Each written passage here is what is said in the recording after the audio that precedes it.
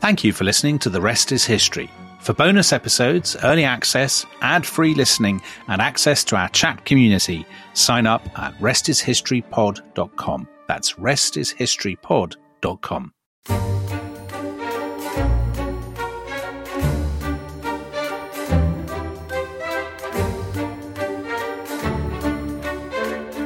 The truth is rarely pure and never simple. Modern life would be very tedious if it were either. And modern literature, a complete impossibility. That wouldn't be at all a bad thing. Literary criticism is not your forte, my dear fellow. Don't try it. You should leave that to people who haven't been at a university. They do it so well in the daily papers. What you really are is a Bunburyist. I was quite right in saying you were a Bunburyist. You are one of the most advanced Bunburyists I know. Tom, what on earth do you mean? You have invented, Dominic, a very useful younger brother called Ernest, in order that you may be able to come up to town as often as you like. I have invented an invaluable permanent invalid called Bunbury, in order that I may be able to go down into the country whenever I choose. Bunbury is perfectly invaluable. If it wasn't for Bunbury's extraordinary bad health, for instance, I wouldn't be able to dine with you at Willis's tonight, for I have been really engaged to Aunt Augusta for more than a week. So that was The Importance of Being Earnest by Oscar Wilde. I think we can safely describe that as one of the ripest performances that we've heard for a long time in The Rest is History. Tom, we're out here in the sunshine in Washington, D.C. Annoying Americans with your... affected. With your affected accent. Indeed, effete tones. So if you hear dogs... Helicopters. You know that's because we're out here in Washington. And Tom, our subject today... It's a cracking subject, isn't it? The Trials of Oscar Wilde. The Trials of Oscar Wilde. And we began with Importance of Being Earnest, which is his most famous play, gloriously funny play. Jack Worthing, Algernon Moncrief, two kind of young gentlemen about town in London. Algernon Moncrief's terrifying aunt, Augusta, who is Lady Bracknell, as in a handbag, all that kind of thing. I wondered how long it would take us. Yeah, well, we get it straight in. And I have a particular fondness for that play because it inspired the very first piece of writing for which I got paid, which was a play called The Importance of Being Frank, which reworked the plot of The Importance of Being Earnest to tell the story of Oscar Wilde himself. So in that play, Jack Worthing became Oscar Wilde. Algernon Moncrief became Bosie, Lord Alfred Douglas. You are an excellent Bosie, Tom. Thank you very much. Who was Wilde's lover.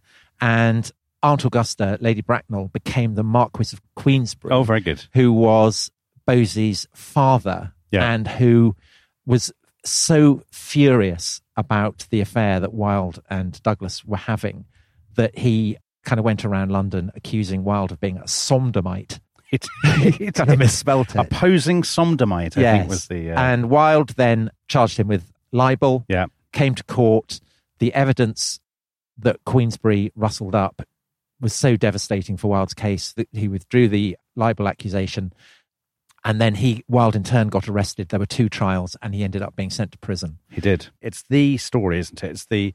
It's the great 19th century martyrdom story, I suppose. Certainly that's how it's perceived now. There was the film with Stephen Fry as Oscar Wilde, and Oscar Wilde is now, I would say, seen across the Western world as this great martyr in the cause of gay rights, isn't he? I mean, that's pretty much how he's seen as the sacrificial victim, destroyed by a repressive, old-fashioned, puritanical establishment, which, as we will see in these episodes, is actually not quite right. The story is much more interesting and more complicated, isn't it? So you criticize me for saying things are always more complicated than they seem. Yeah. Well, Dominic, yes, as Algernon said in the passage of Importance of Being Earnest we just opened with, the truth is rarely pure and never simple. Very good. And in this case, it's absolutely true. So, Tom, Oscar Wilde, born in Dublin in 1854, the son of Ireland's leading ophthalmologist, and Lady Wilde, so that's Sir William, his father, and Lady Wilde was a nationalist poet under the pen name Speranza. So give us a sense, for those people not massively familiar with him and his work, why he mattered in the late 19th century and what he, why do we remember him? Why was he such a big figure? So he's intellectually very brilliant. He takes degrees at Trinity College Dublin, which is, of course, the Protestant university in Dublin that we were talking about only a couple of weeks ago. He then goes to Oxford, does classics, wins all kinds of prizes there, and he leaves and becomes he sets himself up really as a kind of professional aesthete. Yes.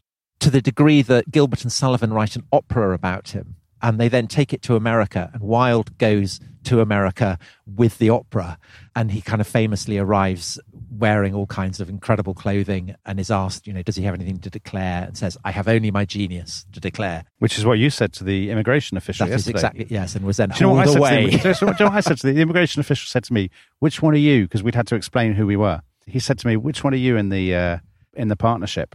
Are you his boss or is he yours? And I said, well, I'm not his boss. And he said, well, which one are you? I said, I'm the funny one and the one who knows about history.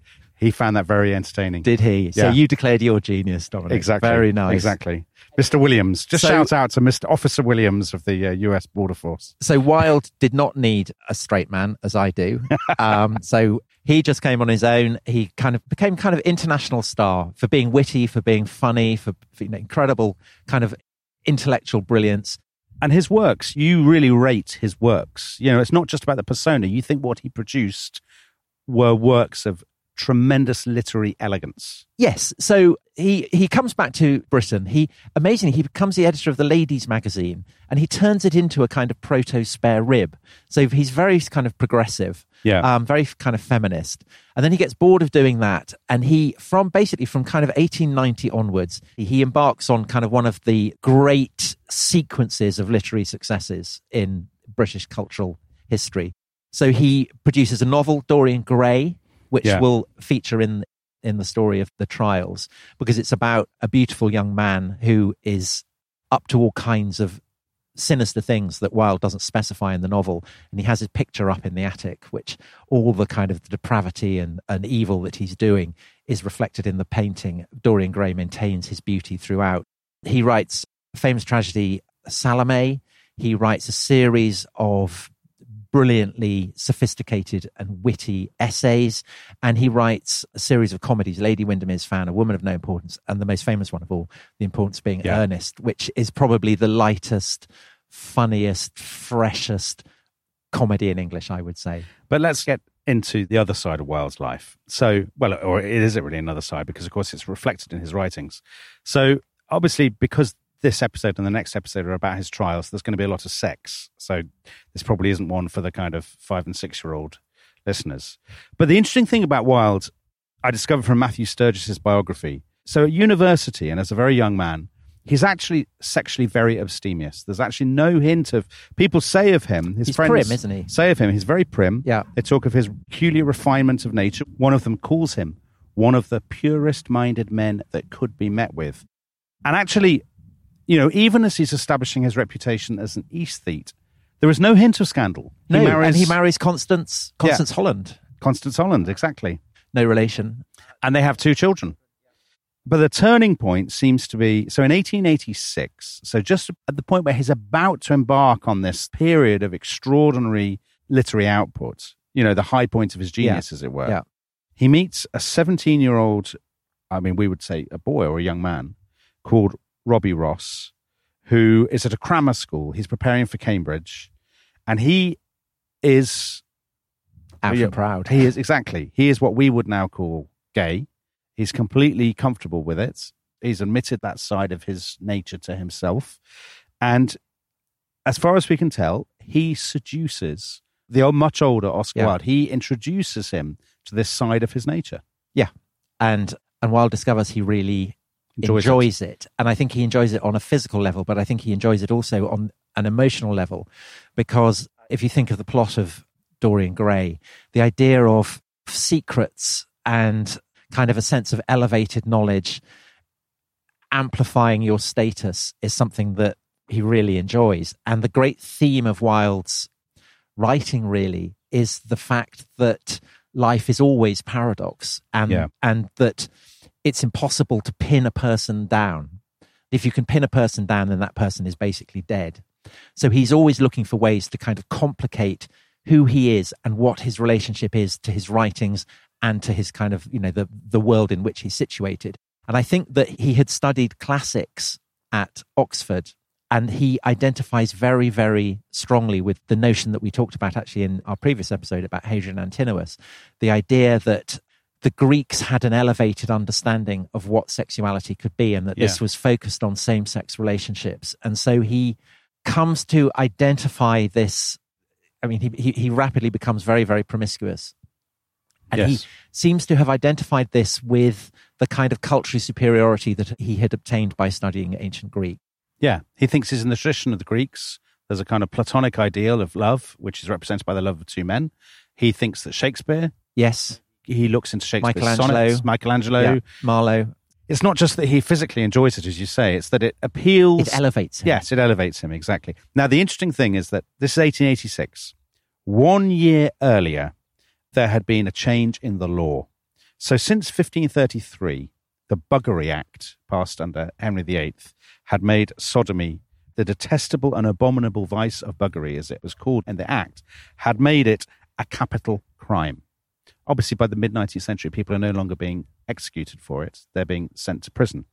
But in 1885, and it's a very complicated story, so we'll just give a kind of simplified version, there was legislation which was actually about protecting women, because there was a great obsession at the time with what people called the white slave trade and young girls being trafficked.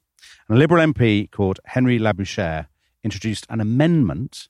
It's still debated by historians whether he was sort of messing around and wrecking the bill. He thought he was wrecking the bill, or whether he genuinely believed it, because he was a radical. He was a sort of tub-thumping campaigner. But this amendment criminalized not just sodomy, but any what they called gross indecency of one male person with another male person, and made it a misdemeanor. So it's not a crime, it's a misdemeanor, and the maximum sentence is 2 years with or without hard labor. So in other words, whereas previously you had to be, to be blunt about it, you had to be convicted of penetration to get into trouble with the law. And then you get life imprisonment. And then you get, a variety of sentences.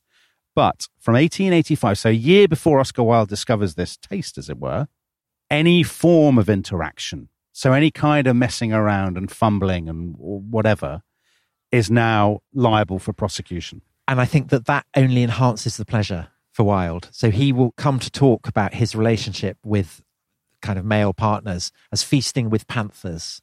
And I think that for Wilde, that sense of danger absolutely amplifies the pleasure. So he will call his series of relationships with young men feasting with panthers, precisely because it is so dangerous. That is clearly, I think, a crucial part of this story. The story of Wilde's trials are situated against this change in the law. But Dominic, I think there's also another potentially even more intriguing aspect, which is a crucial shift in the understanding of how sexuality functions, of what sexuality actually is. And we are the heirs of this revolution. And the revolution has triumphed so completely that perhaps we don't even realize that there's been one. Yeah. So essentially, that law of Henry VIII that you mentioned, what that is doing is operating on an assumption that sexual acts are moral crimes, that they are deliberate actions taken by sinners who are so depraved, so evil, so much the creature of their lusts that they're not willing to operate within the kind of the guidelines that God has set. So it's moral. And they're what you do rather than what you are. So it's what you do. So there is no concept that you might, for instance, you might be gay. Yeah. There's no concept of that at all. But in the second half of the 19th century, this has begun to change. And what you see is the kind of the medicalization of what had previously been something that was seen as being a moral offense. And this is particularly associated with German psychology. And it's Germans who coined the phrase homosexuality. Yeah. So it's a kind of portmanteau word, mixture of Latin and Greek, like television. And the guy who popularizes it is a German psychologist called Richard von Krafft-Ebing, who writes this great book about it called The Psychopathia Sexualis, which is translated into English in 1892. So that's 3 years before Wilde goes to trial. And the thing that's interesting about this is partly that Krafft-Ebing is kind of casting homosexuality, this idea that people have a particular condition, a kind of morbid condition, as he describes it, as a disease, as something that is as a morbidity. And therefore, there is a hint in Krafft-Ebing that people should be treated with sympathy. And furthermore, by the end of his career, Krafft-Ebing has come into such kind of contact with people who come to identify themselves as homosexual that he's arguing that it should be decriminalized completely, and that people who are homosexual can lead kind of the equivalent of a married life. So he's almost kind of prefiguring gay marriage. Now, this matters, I think, for Wilde, because even as he is sleeping around a lot with young men, kind of casual affairs, he does meet the great love of his life, who is Alfred Lord Douglas, the son of the Marquis of Queensberry. And this sense that homosexual love can be something that is dignified, that it is something that is noble, that it is something that is pure, perhaps even purer and nobler than a kind of conventional heterosexual relationship, is something that both Wilde and Bosie, his name for Alfred Douglas, really, really get into. And it kind of fuses with this Greek-Roman idea. Well, before we get into that, before we get to Bosie, let's get to the end of the 1880s. So Wilde had discovered this taste, as it were, if that's obviously not the right expression, but you know what I mean, in 1886. Quite quickly, he becomes increasingly reckless. So he's having assignations with much younger men 18, 19, 20, 21. He's in his mid-30s. And what's interesting, so we have this image, I think, Tom, of the late Victorians, of the sort of the world of the criminalization of homosexual behavior.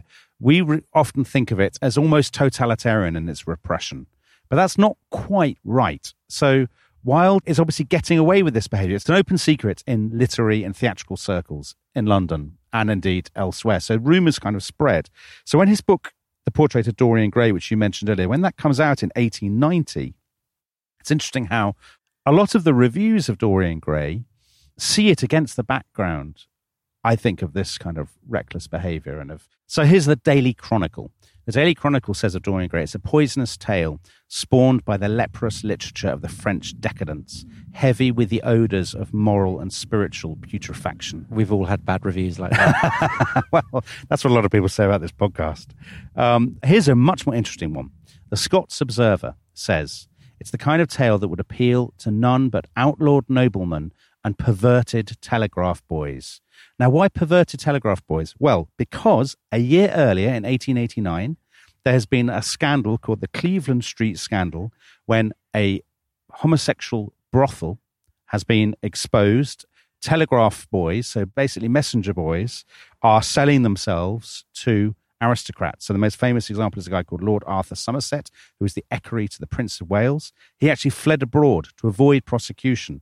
So when the paper says this is a tale that will appeal to telegraph boys, they understand exactly what the code is in Picture of Dorian Gray. And many readers will also say, so now we know. And of course, the thing about the telegraph boys and the aristocrats also is there's something else going on there, which is this suspicion throughout the 1880s, 1890s, 1900s. We talked about it with the Kaiser, actually, in Germany, Tom.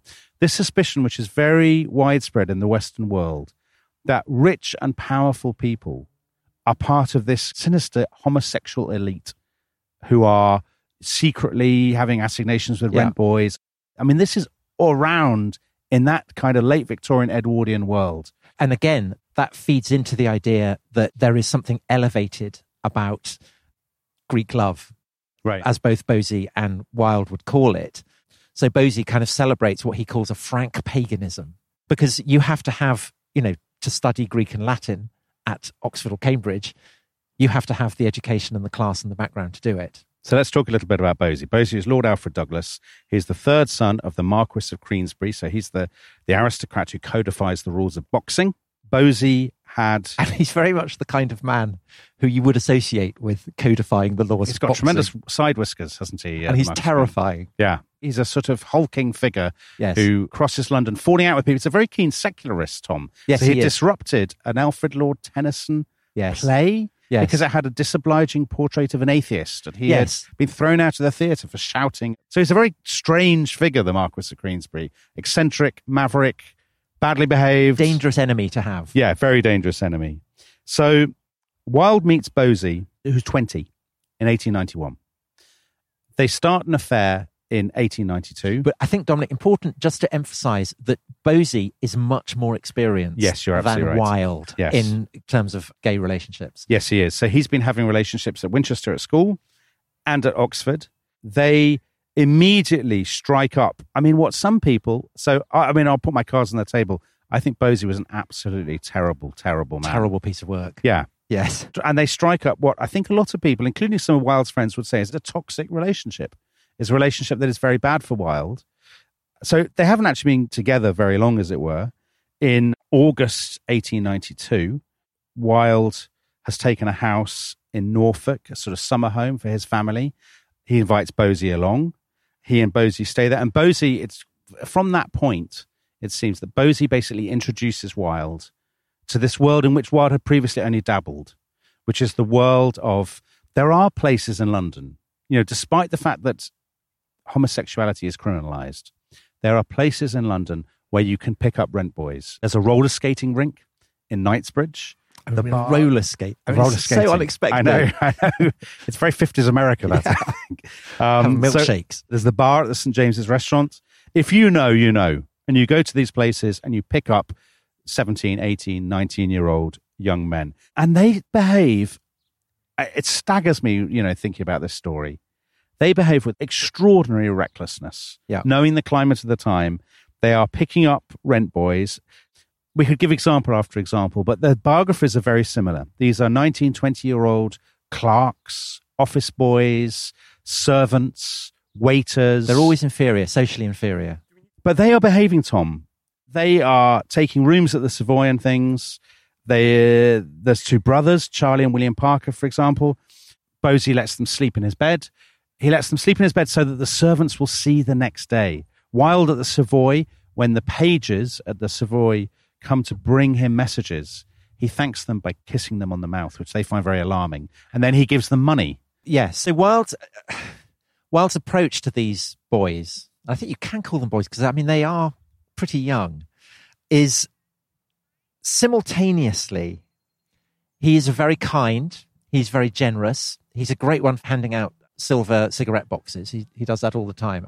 He behaves well with them in that sense. He's a kind man. But at the same time, this is clearly very exploitative. He is much older, he's much richer, he's in a position of power relative to them. And as we will find out in due course when they are cited in the trial, Wilde's actions with them seems to have caused them quite a lot of psychological distress. This is a fascinating question, which I guess listeners to the podcast will draw their own conclusions, and that will depend very much on your position, as it were. But obviously, there are two different ways of seeing this. One is to say Wilde is the victim of this incredibly censorious, puritanical culture, and he is a martyr. Another way of seeing it, which perhaps people in 2023 might be more inclined to do, is to say Wilde is exploiting a power and wealth. And I think Wilde himself would accept that. So in due course, he says about this time, I grew careless of the lives of others, which doesn't mean that he is regretting it, because for Wilde, the idea of paradox is incredibly important. The idea that you can be two things at once simultaneously is the whole essence of his understanding of what character is. And also, he is very, very committed to the idea that genius, and particularly artistic genius, means that you are emancipated from the standards of kind of broader, more conventional society. So all of this is part of the kind of psychological mix of what is going on. One quick thing, Tom. Some people may be wondering, where's his wife in all this, Constance? And the answer is, she's at home with the kids. He's constantly saying, well, I have to go to the Savoy. I have to go and... so hence the Bunburying thing. So when he comes to write The Importance of Being Earnest, it's on the surface, it seems a completely heterosexual play. But the moment you realise what all these jokes are about, the fact, Bunburying and so on, this is exactly what Wilde is doing. But Tom, just on Constance, she's always left out of this story. She is innocent of all this. She's, when I say innocent, she has no conception of what is going on. And she is distressed that Wilde is going off and leaving her. And at one point, she's still bringing him, by the way, his post. So he will check into a hotel with Bosie Douglas. She will bring him his post. On one occasion, she says to him, when are you going to come home? And Wilde, in that flippant, dismissive way that he has, says, oh, I've been gone so long that I can't even remember the address. Yeah. And you sort of think there is a sad side to that story. It's funny and sad. It's funny and sad, exactly. Yeah. So meanwhile, Wilde's name is starting to become tainted by this in the view of the kind of broader public. So here's one story. They take a cottage in Goring by the Thames. The vicar comes round one day to see Oscar Which Wilde. Is a very important, being earnest. And Wilde is lying there in the garden with just a towel. Bosie is completely naked. They've been dousing each other with the hose pipe. a perfectly Greek scene, they describe it as. And there are stories that in Goring, it's an open secret at this point. The story goes that at the pub, at the local pub, the people are saying, I'd like to go and punch that Oscar Wilde. He's a terrible man. What are they getting up to in that cottage? So a lot of people now know. And this is very like the plot of Dorian Gray, where the reputation of Dorian Gray becomes steadily more and more evil. And there's a sense in which Wilde is almost kind of reveling in the way that he is repeating the plot of that. But what really turbocharges the sense in the kind of general public that Wilde is indeed feasting with panthers is the behaviour of Bosey's father, the Marquis of Queensberry. Oh, yeah. So the Marquis of Queensberry sees them. I mean, he has met Wilde and he's seen them together. He thinks, my son has a friend who is a very famous and important man. But by the spring of 1894, he's heard all the rumours. He writes to Bosey, with my own eyes, I saw you both in the most loathsome and disgusting relationship as expressed by your manner and expression. Your disgusted so-called father, Queensberry, to which Bosey's reply, sent by telegram, is, what a funny little man you are. Yeah, but Queensberry then says to him, if I catch you again with that man, I'll make a public scandal in a way you little dream of. And a few weeks later, he actually goes round to Wilde's house. This is June 1894. Wilde says to him, Wilde is so reckless. He says, are you seriously accusing me of sodomy? And the Marquis says, I don't say you are, but you look it and you pose as it, which is just as bad. They have this massive argument. Queensberry says to him, if I catch you and my son together in any public restaurant, I will thrash you. So that tells you the sort of man the Marquis of Queensberry is.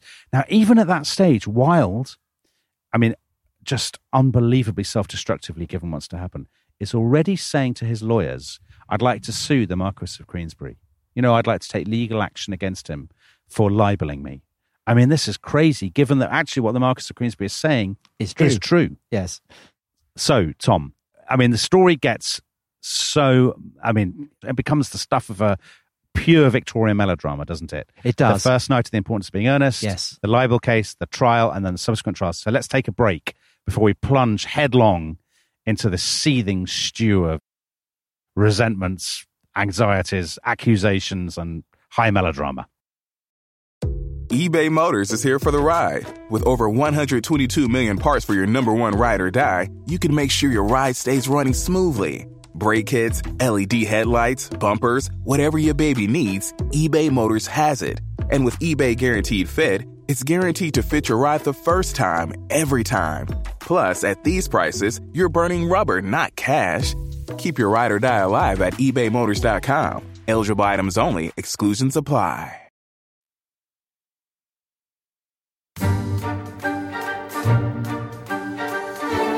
Hello, welcome back to The Rest is History. We are talking the trials of Oscar Wilde. And Dominic, we are approaching the first of those trials, which is when Wilde sues the Marquis of Queensberry, the father of his lover, Bosey, for libel.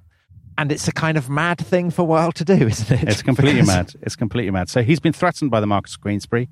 The hulking shadow of this boxing enthusiast is hanging... Never take on a boxing enthusiast. Never. It's hanging over him. And yet even now... So, by the way, in the summer of 1894, just after he's had these threats, Wilde is writing the play that we opened with, The Importance of Being Earnest. In Worthing. So hence Jack Worthing. And here's an example of Wilde's recklessness.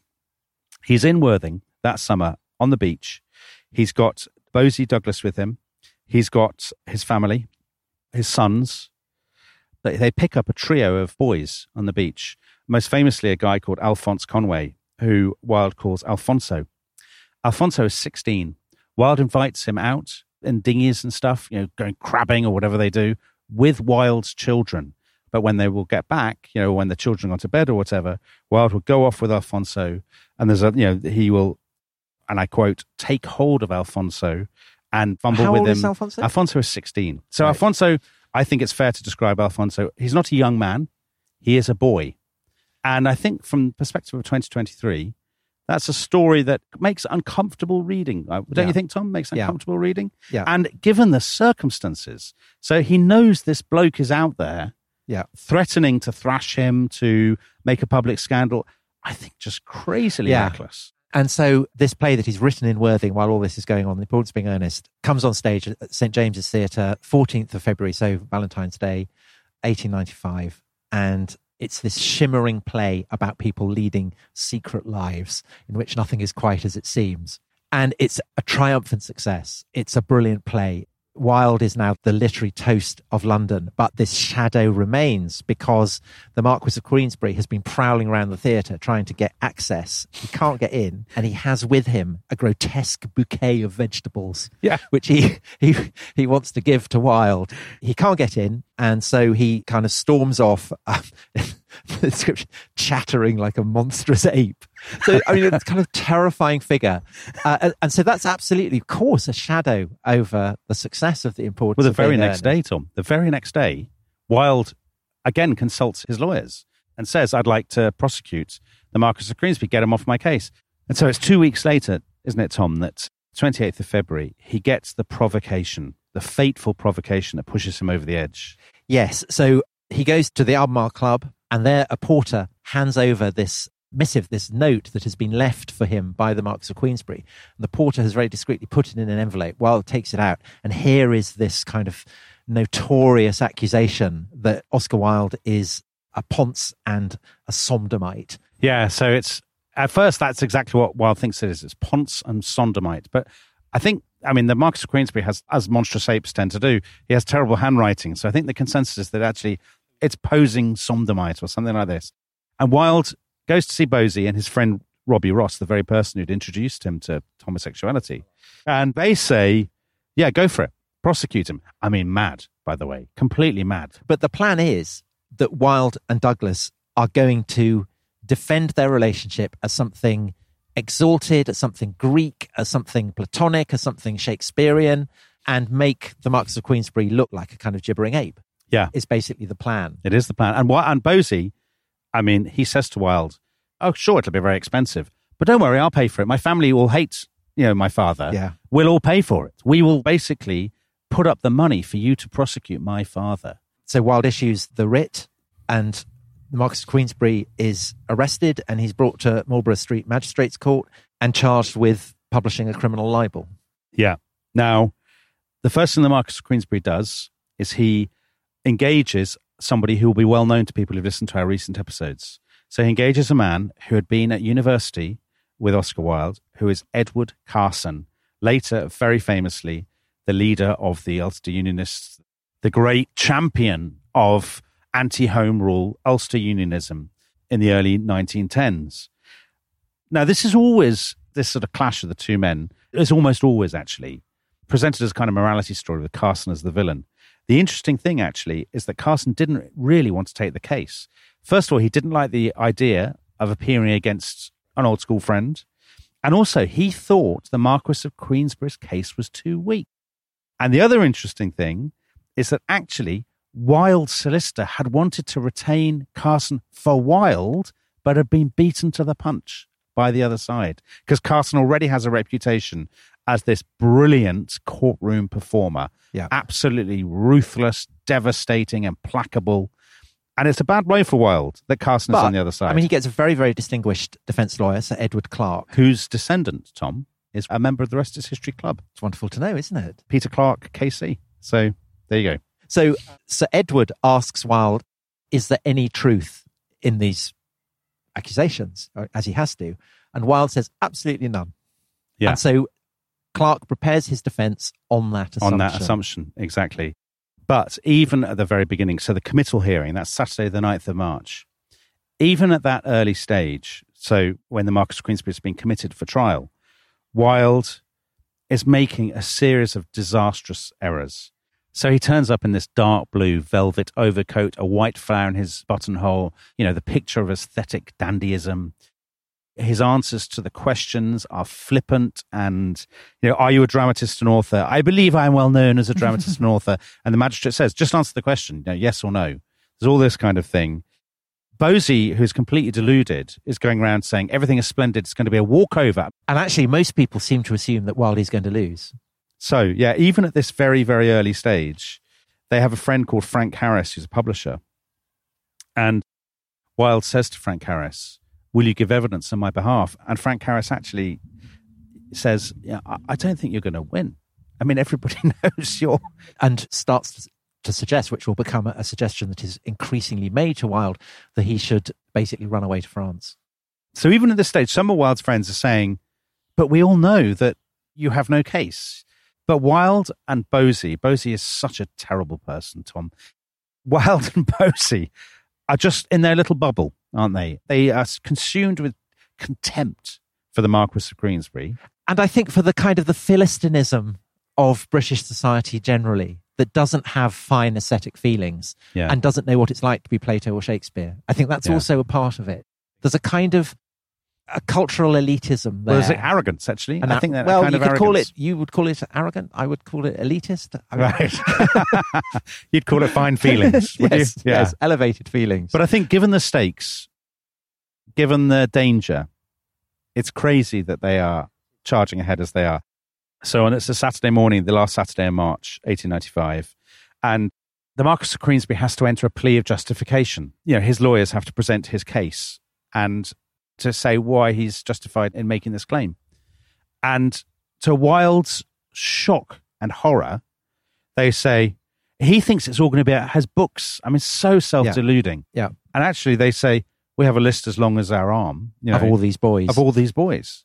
Our solicitors have engaged investigators. They have tracked down Edward Shelley, Sidney Mavor, Fred Atkins, Maurice Schwab, Alfred Wood, Charles Parker, Walter Granger, Alphonse Conway. This list of 3 years' worth of assignations. And Wilde is absolutely stunned. And it's at that point for the first time that he thinks, geez, if I lose this case, what will happen is the Crown will immediately launch a case against me. Problem is that if he does flee abroad, then that's an admission of guilt as well. And he'll be ruined. So either way, both alternatives are disastrous. And so he decides he's the most articulate man of his generation. And I think he views Edward Carson as a second-rate mind. Yeah, he does. Plodder, knows him from school, and thinks, I'm going to trust to my own oratory, my own brilliance, and hope that I can command the courtroom. So the case opens, the full trial opens on Wednesday, the 3rd of April, 1895, at the Old Bailey, at Central Criminal Court in the Old Bailey. For our overseas listeners, I mean, this is the great cockpit. The great cockpit of the British legal system. You know, that gives you a sense of what a tremendous drama this is. From the start, Wilde is still playing the kind of flippant, the jokey remarks and all this, and he has contempt, as you said, for Carson. He thinks Carson is a second rate. He does say to his counsel, no doubt Carson will perform his task with all the added bitterness of an old friend. Yes, and he's right. He's not wrong, because Wilde is getting the laughs in court, but Carson is landing the blows which register with the jury. Because the jury are North London shopkeepers, all men, of course, as was the way in those days. Wilde is making the jokes. Carson is unsmiling. He is cold. He just asks his questions again and again. So there's a thing right at the beginning. Carson is able to demonstrate that Wilde has been lying about his age. That actually... Yeah. How old are you, Mr. Wilde? Wilde lies. And this is kind of riff on a joke in The Importance of Being Earnest, where Lady Bracknell says that, you know, it's very bad form to give your real age. Yeah. No one does this in polite society. Yeah. But here it's not funny. Because Wilde says, I'm 39, and Carson says, but you're not, are you, Mr. Wilde? You're 40. and right from the start, it makes Wilde look unreliable. It accentuates the age gap between him and all these people. But also, all his witticisms are so brilliant, they kind of dazzle, but they don't build up a coherent, solid case. No. And Carson, his questions are implacable. Did you ask Wood to your house in Tite Street? Was your wife away? Did you have immoral practices with Wood? Did you open his trousers?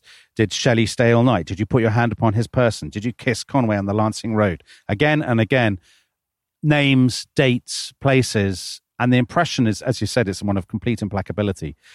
Wilde makes this totally catastrophic error, doesn't he, Tom? Yeah. They move on to this guy who's a servant called Walter Granger, who was 17, who Bosie had interfered with.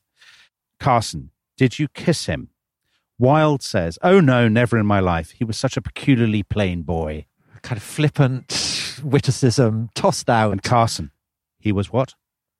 And then Wilde starts to stutter and says, oh, his appearance was so very unfortunately ugly. I pitied him for his appearance. Very ugly, says Carson. And then, why did you mention his ugliness? And he says that question. It's very Jeremy Paxman, which our British listeners will recognise. Sort of tigerish interviewer. He says again and again, why did you mention his ugliness? Why did you mention his ugliness? Again and again. And Wilde complete. So you sting me and insult me and try to unnerve me. And at times one says things flippantly when one ought to speak more seriously. I admit it. Yeah. You have the sense here that Wilde is suddenly realizing that wit is not enough. Now, there's one other moment at this point in the Carson interrogation, which is day 2 of the trial. Carson reads out the letters of the Marquis of Queensberry attacking Wilde. And in one of those letters, Queensberry has described Wilde as a damned cur and coward of the Rosebery type. Lord Rosebery is the leader of the Liberal Party and Prime Minister. So around Lord Rosebery, there have been swirling for months allegations and rumours that he too is gay.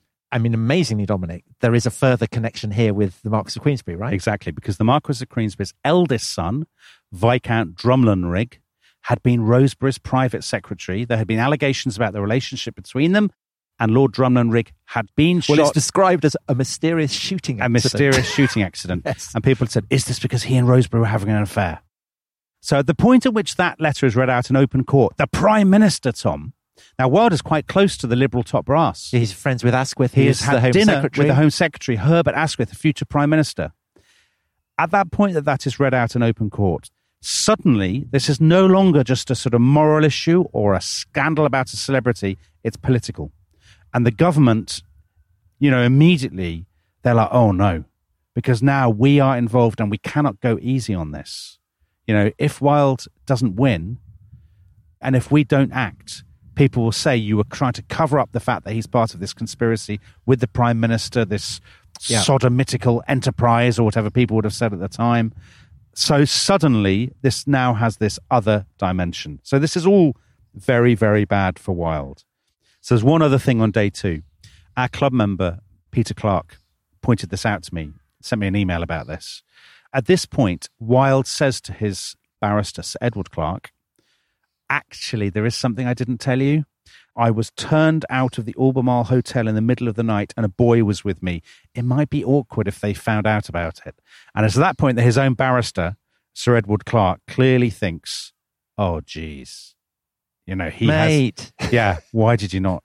This is not good. You have clearly been lying to me all along. So on day 3, first thing that next morning, Sir Edward Clark asks for a conference with his client and says, I've been thinking overnight, this is a disaster. You are going to have to withdraw from the prosecution. There is no way we can win. Probably the best thing is for us to try to do a deal. And Clark goes to see Sir Edward Carson and says to Carson, look, Wilde will drop the case. Can you do your best to make the Marquis of Queensberry pursue this no further? And it seems that Carson says, I'll do my best. I can't guarantee it. But Carson later says he did not want Wilde pursued over this. Yeah, I think it's absolutely plausible. I know a lot of historians now view Sir Edward Carson as a baddie because of his role in the Home Rule crisis, and unless, of course, they are sort of hostile unionists. Yeah, they're hostile unionists, exactly.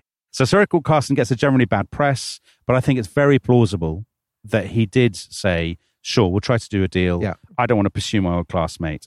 Of course, the Marquis of Queensberry, this great chattering ape, he's not in favour of that. Is not a man in favour of doing deals. No. He wants to destroy Wilde and destroy his own son, actually. I think to some extent. I mean, there's partly an issue of him wanting to save his son, but also his son has been so rude to him. The Marquis of Queensberry has been maddened by his son's conduct that he is determined to pursue it. So this is exactly what happens. So Wilde drops the case. But straight away, mentioned Lord Rosebery, Queensberry's solicitor sends the Crown prosecutor a transcript of the trial, a transcript of all what their witnesses have been saying, all the boys. The government top brass are kind of meeting in sort of emergency conclave. Herbert Asquith, the Home Secretary, the Attorney General, Sir Robert Reid, the Solicitor General, Sir Frank Lockwood. So when people tell the story of the trials of Oscar Wilde, the instinctive way of doing it is to say he's the victim of a repressive, cruel, puritanical establishment. But these people know Wilde. Asquith had him round for dinner. And they are in a position where they think, we cannot let this go. He has broken the law. He appears to have broken the law. Our Prime Minister has been dragged into it. Dominic, the intriguing detail that at this point, and for the duration of the trials that follow, Rosebery seems to be basically kind of out of action. He seems to have had a kind of breakdown. Yeah. Unexplained. Nobody knows what it is. But it is a kind of intriguing, very suggestive detail that this exactly maps onto the process of the trials. Exactly. And so Asquith, as Home Secretary, he agrees that to apply for a warrant for Wilde's arrest. He gives orders that if Wilde tries to leave the country, he should be stopped wherever he is found. But again, there is this kind of amazing detail that the magistrate who issues the writ, he finds at what time, when does the train leave that will link up to the ferry that will go over to France? And he issues it for 15 minutes after that train. Right. So I think, Tom, actually, and this will surprise, I imagine, lots of people who think they know the story, I think there is an argument that actually, far from wanting to hammer Wilde, the establishment are actually giving him slightly special treatment. They want him to get away. They've had dinner with him. They like him. They're the kind of people who go to see his plays and find them funny. I don't think they are actually trying to make an example of him. I think also there is this kind of, I think the whole Rosebery thing, I think is not wholly implausible. That Rosebery is somehow mixed up with this, and that maybe the Marquis of Queensberry has incriminating evidence showing that. You're right. I think that's absolutely very plausible. But Wilde doesn't go, does he, Tom? He's paralyzed. I mean, it's extraordinary. He's seized by this passivity, this inertia in the face of disaster. He could have taken the boat train to France that night, but he doesn't. He's still in, where is he? He's still sort of hanging around. He's at the Cadogan Hotel. With Bosie. Yeah. Drinking hock and seltzer. Hock and seltzer. Shall we finish this episode by reading the account of what happens that day that was written by John Betjeman, the poet laureate? Tom, I mean, you asked that question as though there's some possibility that I could say no. You can't say no because I've got it all lined up and ready here. So, Do. So Dominic, we will be back with Wilde's arrest, the 2 trials, and his conviction and imprisonment. Yeah. Now, Tom, it would be remiss of me not to point out that if you are a member of the Rest is History Club, you can, of course, listen to that right now. And if you're not, sign up at restishistorypod.com. Incredible value. But for now, here is John Betjeman's great poem, The Arrest of Oscar Wilde at the Cadogan Hotel. A thump and a murmur of voices. Oh, why must they make such a din? As the door of the bedroom swung open, and 2 plainclothes policemen come in. Mr. Wilde, we have come for to take you, where felons and criminals dwell. We must ask you to leave with us quietly, for this is the Cadogan Hotel. He rose, and he put down the yellow book. He staggered and terrible-eyed. He brushed past the plants on the staircase and was helped to a hansom outside. We'll see you next time. Goodbye. Goodbye.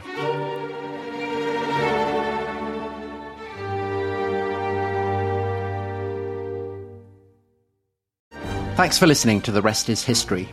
For bonus episodes, early access, ad-free listening, and access to our chat community, please sign up at restishistorypod.com. That's restishistorypod.com. Hi, Rest is History fans. If you want more Tom Holland in your life, and frankly, why wouldn't you? I have some good news for you. I'm Emily Dean, and I'm thrilled to say that this week Tom is a guest on my podcast, Walking the Dog, where you get to hear well-known faces at their most relaxed, because I talk to them over a leisurely outdoor stroll with my dog Raymond. And you can join us this week for a very special 2-part in-depth chat with Tom Holland. And yes, I'm afraid I did ask him this question. Tom, how often do you think about the Roman Empire? I think about it a huge amount. In fact, there are days where I barely stop thinking about it. My brain is occupied by the Romans. It's like Gaul. If you want to hear more of my chat with Tom, give Walking the Dog a listen this week. And while you're there, you can take your pick from episodes starring the likes of Ricky Gervais, Jack Whitehall and Jimmy Carr. What's that, Raymond? Yes, The Rest is History did do an episode all about the greatest dogs in history. No, you weren't in it. Most spoilt dog in history, maybe?